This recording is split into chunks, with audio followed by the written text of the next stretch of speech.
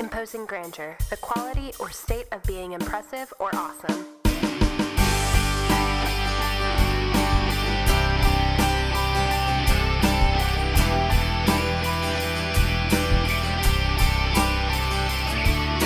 The purpose of studying theology and reading books, it's not to gain our own intellect, but rather it is to bring us to Him.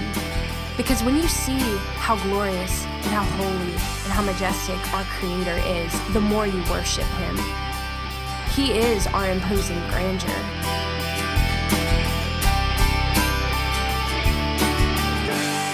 Hello, everybody, and welcome to Imposing Grandeur's second podcast episode. My name's Alexa, and I'm joined here again today with Annie and Avery. Ladies, how are you doing? Well, I'm doing pretty good. Me and my husband just bought a boxer puppy named Eugene, and it is exhausting, and he is insane, but very adorable. Annie, I gotta ask, who came up with the name Eugene? That's just such a cute name. You know, I think Alexa would like to take credit for it, but I did have the idea the night before she suggested it. I would like to publicly beg to differ on that. Annie made us known today that she has some significant bags under her eyes today. Yes, let that be noted to the audio listeners. Good thing you can't see her. Yeah, it's so bad. Good thing you can't see it.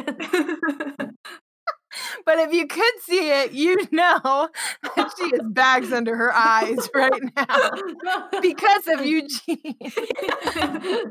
Anyway, for those of you who might have grown up in a homeschool family, that name may sound familiar. It is one of the characters off of the renowned Focus on the Family's Adventures in Odyssey, which Annie is probably the biggest fan I know of.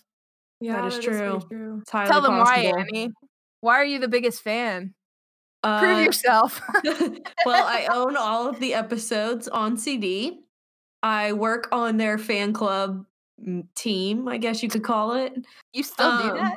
I do still do that. You still did that. Arguably, though, I am the worst member because I never go to the meetings and don't do anything for the group. So, good thing that's not on record right now. No one's listening. That's on my team. How do you know? Anyway, but anyway, she also has a Mr. Whitaker tattooed on her neck. That is true. Just kidding, that is not true. But that's great. I'm glad that Eugene is loving living with you and Patrick and is living the military life. Yep. And Avery also has a dog, but she's had her dog for a while. Avery, how long have you had Claire? Claire's a year now, so a year and a half. I have yet to be in this puppy club that you guys are in. Well, you have a dog. I do have a dog, but it's not my dog. I provide all the loving, and then my parents provide all the food and shelter. So. And then it's like, yeah, I do love my dog, Bear. His name is Bear. He's the cutest dog that ever lived. Yeah. He's very fluffy. He is very fluffy and wonderful and just the perfect dog. So anyway, just kidding. He's not perfect. And you know who also isn't perfect? We are not perfect, which segues to our topic today. So if you guys are following Imposing Grandeur, we love focusing on the attributes of God. And the more we study about Him, the more we're able to worship Him efficiently and effectively. And so we just thought it would be most fitting if the podcast that we are starting and beginning with focuses on the attributes of God. So we learn together these different characteristics that He has and that makes Him Him. And so today we're going to be talking about God's grace. So what does it mean to say that God is gracious? And what does grace look like in our own lives? And so segueing from imperfect people to, or a perfect dog to imperfect people to God's perfection. Just kidding. My dog is not perfect. We're all totally depraved. But anyway, so I guess starting up the conversation, what is grace? Like, how do we define grace in our life today? Well, I think it's important to distinguish between what grace looks like in the world versus what God's grace as a characteristic is, because Right. worldly grace is going to be selfishly motivated because you're not in Christ. You have no reason to honor God. Right. Yeah. So free and unmerited favor would be godly grace.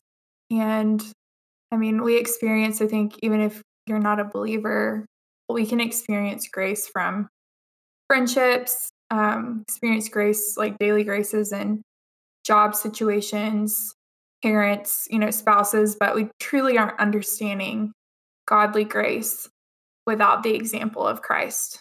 Mm.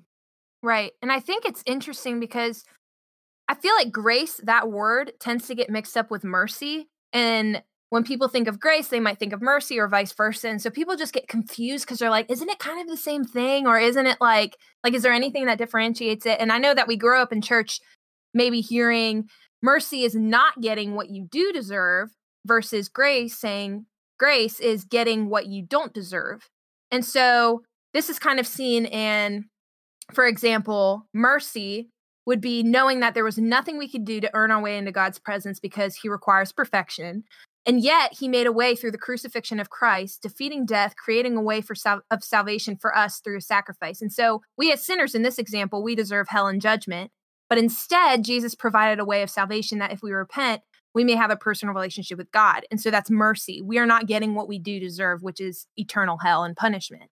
Whereas grace is that salvation, is that saving grace that we see in scripture. So it's not like we're just avoiding hell, but we're getting something that we don't deserve, which is salvation. And so as I was thinking about this, I was thinking about Psalm 103. And in Psalm 103, you really get a really beautiful picture of grace versus mercy. And so it talks about, bless the Lord, O my soul, and forget not all of his benefits, who forgives all your iniquity, who heals all your diseases, redeems your life from the pit, who crowns you with steadfast love and mercy, who satisfies you with good, so that your youth is renewed like the eagles. And so in verse 4, we see who redeems your life from the pit.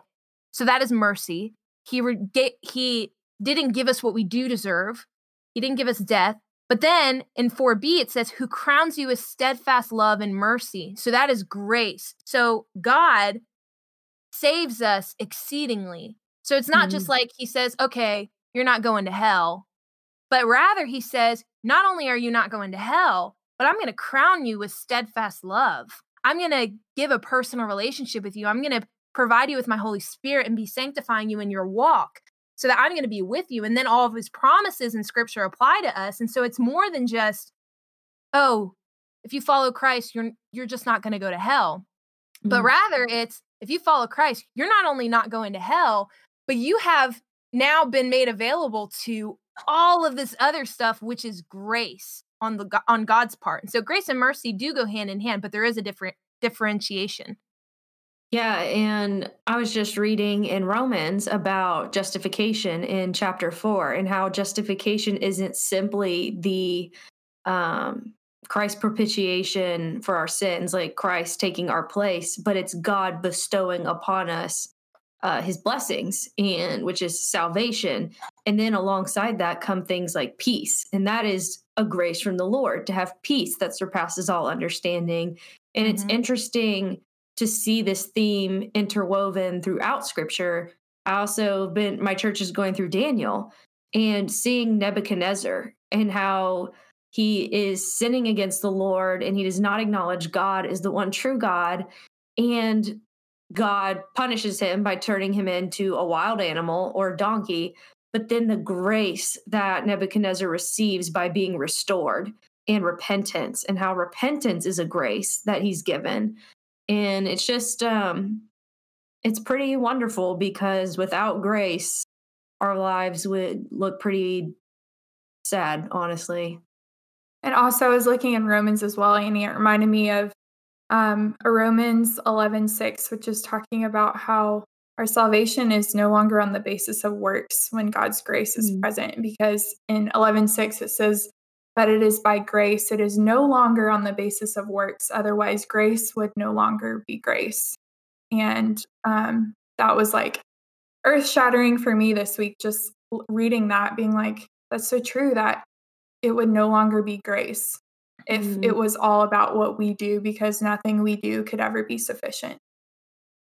Right. I think it's important that we do return often to that definition of unmerited favor or undeserved favor, because we see in Romans 3:24 we are justified by his grace as a gift. And then Romans 5:15 it says grace of God and the free gift by the grace of the one man Jesus Christ abounded for many. And so we see that grace is a gift. And then again in Romans 11:5-6 says that at the present time there is a remnant chosen by grace. But if it is by grace, it is no longer on the basis of works. Otherwise, grace would no longer be called grace, like you were saying, Avery. So you can't earn grace. It's free. It's undeserved. It's unmerited. So why is it important that we talk about this? I think it's important that we talk about this because there are believers living as if grace doesn't exist. How they live their lives, they're living in the mentality of do, when Jesus, who died for our sins, said, done. Grace is unmerited favor. It's not conditional. And God's grace is immeasurable. Like we see in Ephesians 2, it says, and raises us up with him and seated us with him in the heavenly places in Jesus Christ, so that in the coming ages, he might show the immeasurable riches of his grace and kindness towards us in Christ Jesus. And so we are living as if God's grace is something that is sparingly given, when we see in scripture that it is immeasurable. And so something that I thought about while studying this is that we as humans tend to think of God in like human terms, when in reality, he isn't like us at all. And so when we hear immeasurable grace, we automatically think that, oh, well, that can't be true because I don't have the capacity to do that. Or I know people who are so far away from God that they could never be access to grace, or God could never save them, or some sins are just too bad. Like if a Christian is living like, oh, this sin is just too bad. The whole beauty of the gospel is that God saved you so that you would not have to live with that guilt. And so if we live in that mentality, we have no foggy clue who God is, because in Isaiah 59 it says, the Lord's hand is not shortened that it cannot save.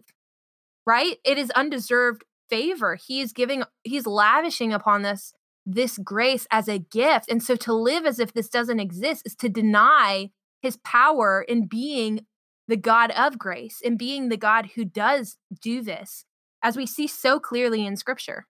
It's so true. And it also is such a reminder that along with just how this should bring us to worship of who God is, because he is so different than us, that it isn't about us. We can't even boast in his grace because we have nothing to do with it. And in Ephesians 2, it talks about in 8-9, for by grace you have been saved through faith, like we were talking about. And also that this is not your own doing. It's a gift from God, not a result of works, so that no one may boast. Like we literally are all, no matter the sins we have committed or not committed, we're all of us as humans are in the same place. We can no longer boast of ourselves because there's nothing that we have done to merit this favor. And that should just bring us to our knees in complete humility to realize that it truly is nothing we have done. We have done nothing to be chosen for this. We've done nothing to deserve any of it. And so it truly is such a gift that we can never return. Yeah, I definitely agree, Avery. I think too, it's important to recognize grace. God is so good and so gracious that it's not even just towards the believer. There are so many graces that he gives to the non-believer. The getting to wake up breathing every morning, getting to enjoy a sunset, getting to experience loving relationships. All of these things are graces that are unmerited, and it's for believer and non-believer alike. Obviously, being a Christian, you receive different graces like salvation, and the common grace that an unbeliever would receive is only reaches so far. But it's pretty cool because that's like, to your point, Alexa, God isn't like us, and I can't imagine having so much grace towards people that actively live in rebellion. Right. Yeah, I think going off of what both of you guys are saying, like, I think in order to properly understand grace and mercy, but more so because the topic today is grace, to understand grace, we need to first acknowledge and understand the fact that we deserve nothing. The only thing nothing good, at least, the only thing we deserve is death. And Romans 6:23 says that perfectly clear. For the wages of sin is death, and we are all sinners. So the wages of sin. So what do we earn because of that? We earn death. But the free gift, so going back to grace, the free gift of God is eternal life in Christ Jesus our Lord. So in order to understand the good news, right, of grace and salvation and knowing that God gives us that saving grace, we need to understand that we do not deserve that. And that's why it is grace, because it is unmerited favor. It is giving something to us that we don't deserve. And that is what's so beautiful of the gospel, because I hear people, like, sometimes I'd be witnessing to somebody and they'd be like, oh, that's just, I don't know, like, that might be good for you, but that's too, like, that's not something that I can have. I'm just too far gone, or I am just not good enough, or whatever. It doesn't say for the wages of Hitler's sin is death. It says the wages of sin is death, any sin, because God's standard is perfection. So this grace is offered to everybody, no matter what sin you've done. You need to be repentive of your sin in order to access this grace. Yeah, and I just wanted to echo that, because I've had countless conversations with unbelievers who struggle to understand grace in a different like not a self-deprecating way, like God's grace is not good enough for me, but in a sense that I don't need God's grace. Like, what about the person on the island who never gets to hear the gospel? Like, that's so cruel of God to pour his wrath out upon that person. And it's when you understand your unrighteousness and your unholiness and your sinfulness and your how you're deserving of wrath, grace becomes so much more beautiful and powerful when you understand just how unmerited it actually is. Yeah, I was listening to a sermon actually by David Platt, and he addressed that scenario, Annie, that you were mentioning, because I feel like that's something a lot of people think about. Like, what about that person in the middle of the ocean who has never had access, like that good person who's never had access to any of society, but has never done anything wrong, and they're just in the middle of the sea and they're just living life or whatever. And Pastor Platt was like, yeah, I would say that he gets salvation. The only thing is that that person never existed. Like, nobody is born, regardless of where he is, nobody is born, quote, a good guy who's done nothing wrong. We are all born into sin. So even if that person was on an island for their whole life, God has the means of getting the gospel to him, but that does not mean that that person, if he died, he would be saved because he's never done anything wrong, because that never existed. You know, like, we are all born into sin. We all have sin, and sin equals death. So like you were saying, Annie, like, there's not one person who can say and be correct that they are not in need of God's grace. Because to say that, they would have to equate themselves with perfection. And to equate themselves with perfection, they would be wrong, because that's not true. And to your point, also, like, just remembering, adding on to what both of y'all have said, is like, without Christ, we find ourselves in such a hopeless state. Like, the grace is not just a safety boat that's thrown to us as we're doggy paddling in the ocean trying to survive. Like, we are literally on the bottom of the ocean. We're not able to swim to the top on our own. There's nothing that we can do to ever find ourselves before God in any state where we could be holy without him. And so grace is everything. And without grace, we are nothing. And so it should be a word that changes and transforms our entire life, because without it, I mean, we wouldn't be sitting here with hope. This life would not make any sense without the freedom found in Christ. And that's such a gift. Like, that is the most incredible thing we will ever ponder here. Right. Yeah, and I was going to add on to that and say, also, when you understand God's character of grace and how gracious he is, Paul talks about how this is not an excuse to live however you want. We do not take advantage. Our aim is not to take advantage of God's grace. Right. Just how if a friend or your parents, you did something wrong to them, and then giving you mercy, but then also bestowing upon you something you don't deserve, you would not turn around and do the same thing again to them. when they just were gracious to you. And it's important as Christians that we understand that and we're not consciously or subconsciously taking advantage of God's graciousness. Right. Yeah, I think about how God's grace is not only his inclination of his heart to treat us better than we deserve, but it's also an extension of that in practical everyday help.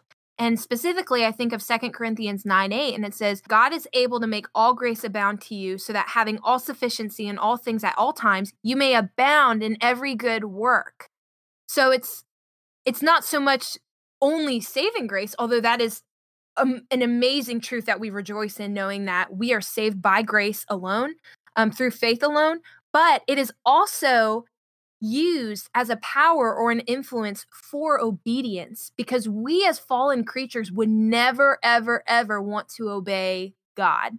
And so by using that saving grace in our life, he's also using that as a motivation for us to be obedient, just like he says in 2 Corinthians 12:9, my grace is sufficient for you. My power is made perfect in weakness. So his grace is an evidence of our life. And then in 1 Corinthians 15:10, Paul says, by the grace of God, I am what I am, and his grace toward me was not in vain. On the contrary, I worked harder, and that was an effect of grace, than any of them, though it was not I, but the grace of God that is with me. Isn't that cool?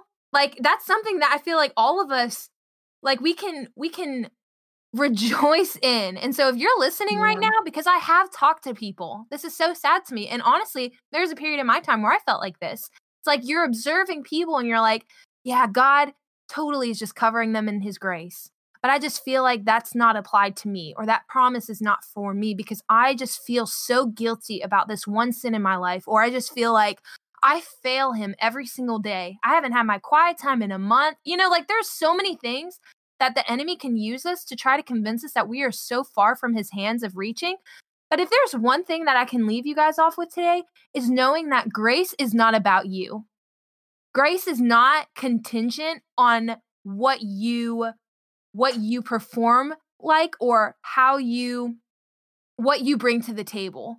It is our motivator for obedience. It is the fuel for our obedience, and it is God's divine inclination to give to us. It is all about him. It is not about you. And so if you think that you are too far from his grace, be careful in saying that, because it's not so much oh, pity me, like I am far from God's grace, even though you might not mean it to be like that. But that could be blaspheme against God, because you're saying that he is sufficient to provide that for everybody else except me. And then you're saying that God's power is limiting, thus going against what we just saw in Isaiah, saying that his hands are not too far to save, but you're saying, no, his hands are too short to save. So if you're struggling with that today, rejoice in the truth that it is not about you, that you do not get any glory for any work that you do. And if you do work, you are doing that work because God is working through you in his grace. Yeah, and I just want to follow up that point to say, like, I've seen that in my own life.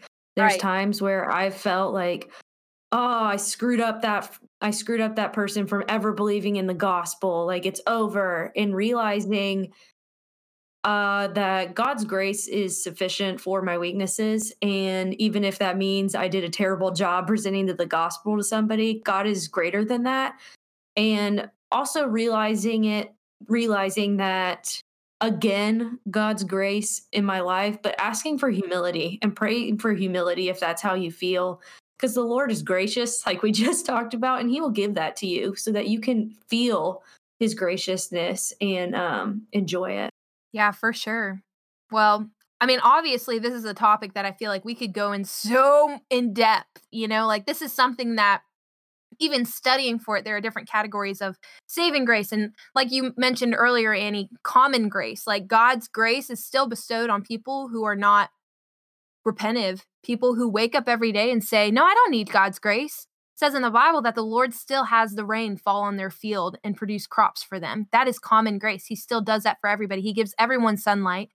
And that blows my mind. Yeah. And I just think too, how God is not like us. When we are gracious, we are doing it possibly with the expectation of something in return. Like, oh, I'm going to treat this person graciously so that they recognize that I'm such a good person or I'm nice, whatever. Whereas God gives graciously with no need for us, no expectations of anything in return. And that to me is like, I'm not capable of that. Yeah. I am not capable of having completely wholesome agendas behind my graciousness. Yeah, that's so true. Man, well, this has been a really, I love talking about this. I think the more you even talk about it, because while you're talking about it verbally, you're reminding yourself about it, and it's just making me like, man, we just need to go out and tell everybody about this. But because it is good news. I think the more you think about the gospel, it's like we need to preach the gospel to ourselves every single day. And so by just focusing on this right now, it's like, wow, this is good news. But unfortunately, we are out of time for this specific episode. However, we have come up with something to conclude this episode called the IG Hot Seat. Okay. I'm just going to add some nice heavy metal music in there. I'm just kidding. But so what the IG Hot Seat is, if you don't know, IG stands for Imposing Grandeur. We have that as our little logo on our Instagram. So if you're not following us on Instagram, follow us on Instagram. Got to slide that in every podcast. I'm just kidding. But so the IG Hot Seat. So every week when we do a podcast, we're going to have one question that one of us are going to think about. So this week is my week, and I thought about a question. They don't know about it, but it's funny because when I told them that I figured out a question, they're like, please no theology questions. So we were joking about like doing one about the hypostatic union of the Trinity, but that's definitely, that's for next week. Today. So, yeah, we're going to save that next week. But so this question, this IG Hot Seat question is, I want you guys to tell me what is an odd food combination that you like that many people don't. So I'm gonna answer this too, and I guess I'll answer it right now while you guys are thinking about yours. But it's an Annie is giving me glaring eyes. It's funny, Annie, because I know your answer, but I did not think about this when I was writing the question. Ew, yes, I know her answer too. Yes. Gross. I'm just kidding.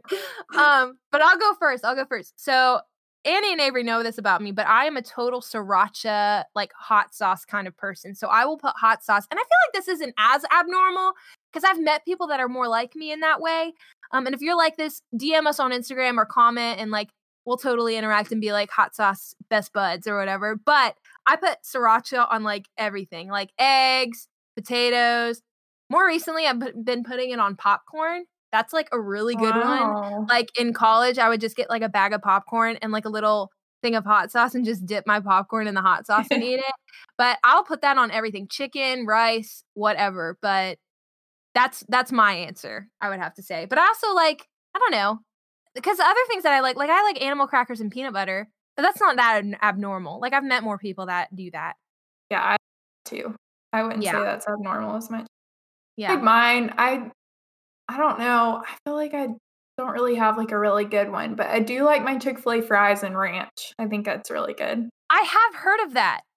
Yeah, I feel like other people, I mean, there's ranch at all Chick-fil-A, so I feel like so many people have done it, but it is really good. Like for a different change of pace from like Chick-fil-A sauce, honey mustard, ketchup, ranch is a good way to go. I'll have to try that sometime. I actually saw somebody put on their Facebook, they were like, Chick-fil-A fries are better with ranch, fight me. And I'm like, whoa. Like, I wouldn't say they're better. They're like unique in each sauce, but like ranch is a pretty good choice. I agree. Avery's like the little hippie, like, no, like I wouldn't say it's better, but it's just different. It's like if you think differently, then fight me. And I'm like, dang, okay. But anyway. Well, mine is I like ranch flavored water. I'm just kidding. Now that I've said something super disgusting, I'll tell you what I actually like. Annie, I thought you were serious, and I, for a split second, considered not being your best friend anymore. No, I just wanted to set the bar super low. Yeah.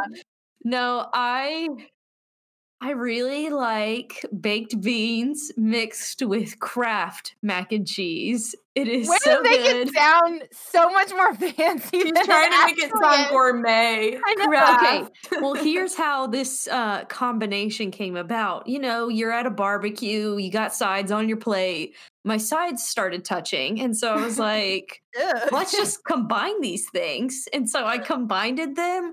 And it was a delicious meal that unfortunately led to like a 20-pound weight gain, but it was awesome.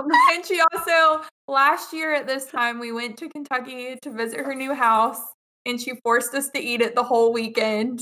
Oh and my let me tell you that our stomachs were not settling well. I just remember Avery and I eating beans and mac and cheese, and then like the next day or like after eating it for a few meals, Avery found quinoa in Annie's fridge and freaked out because she was like, I need this. My body needs nutrients. And it was like old, but she was like, Annie, can I eat this? And Annie's like, yeah, sure, I guess. While she's like reheating up some beans. I know, I was like, please. I was like, I need something else.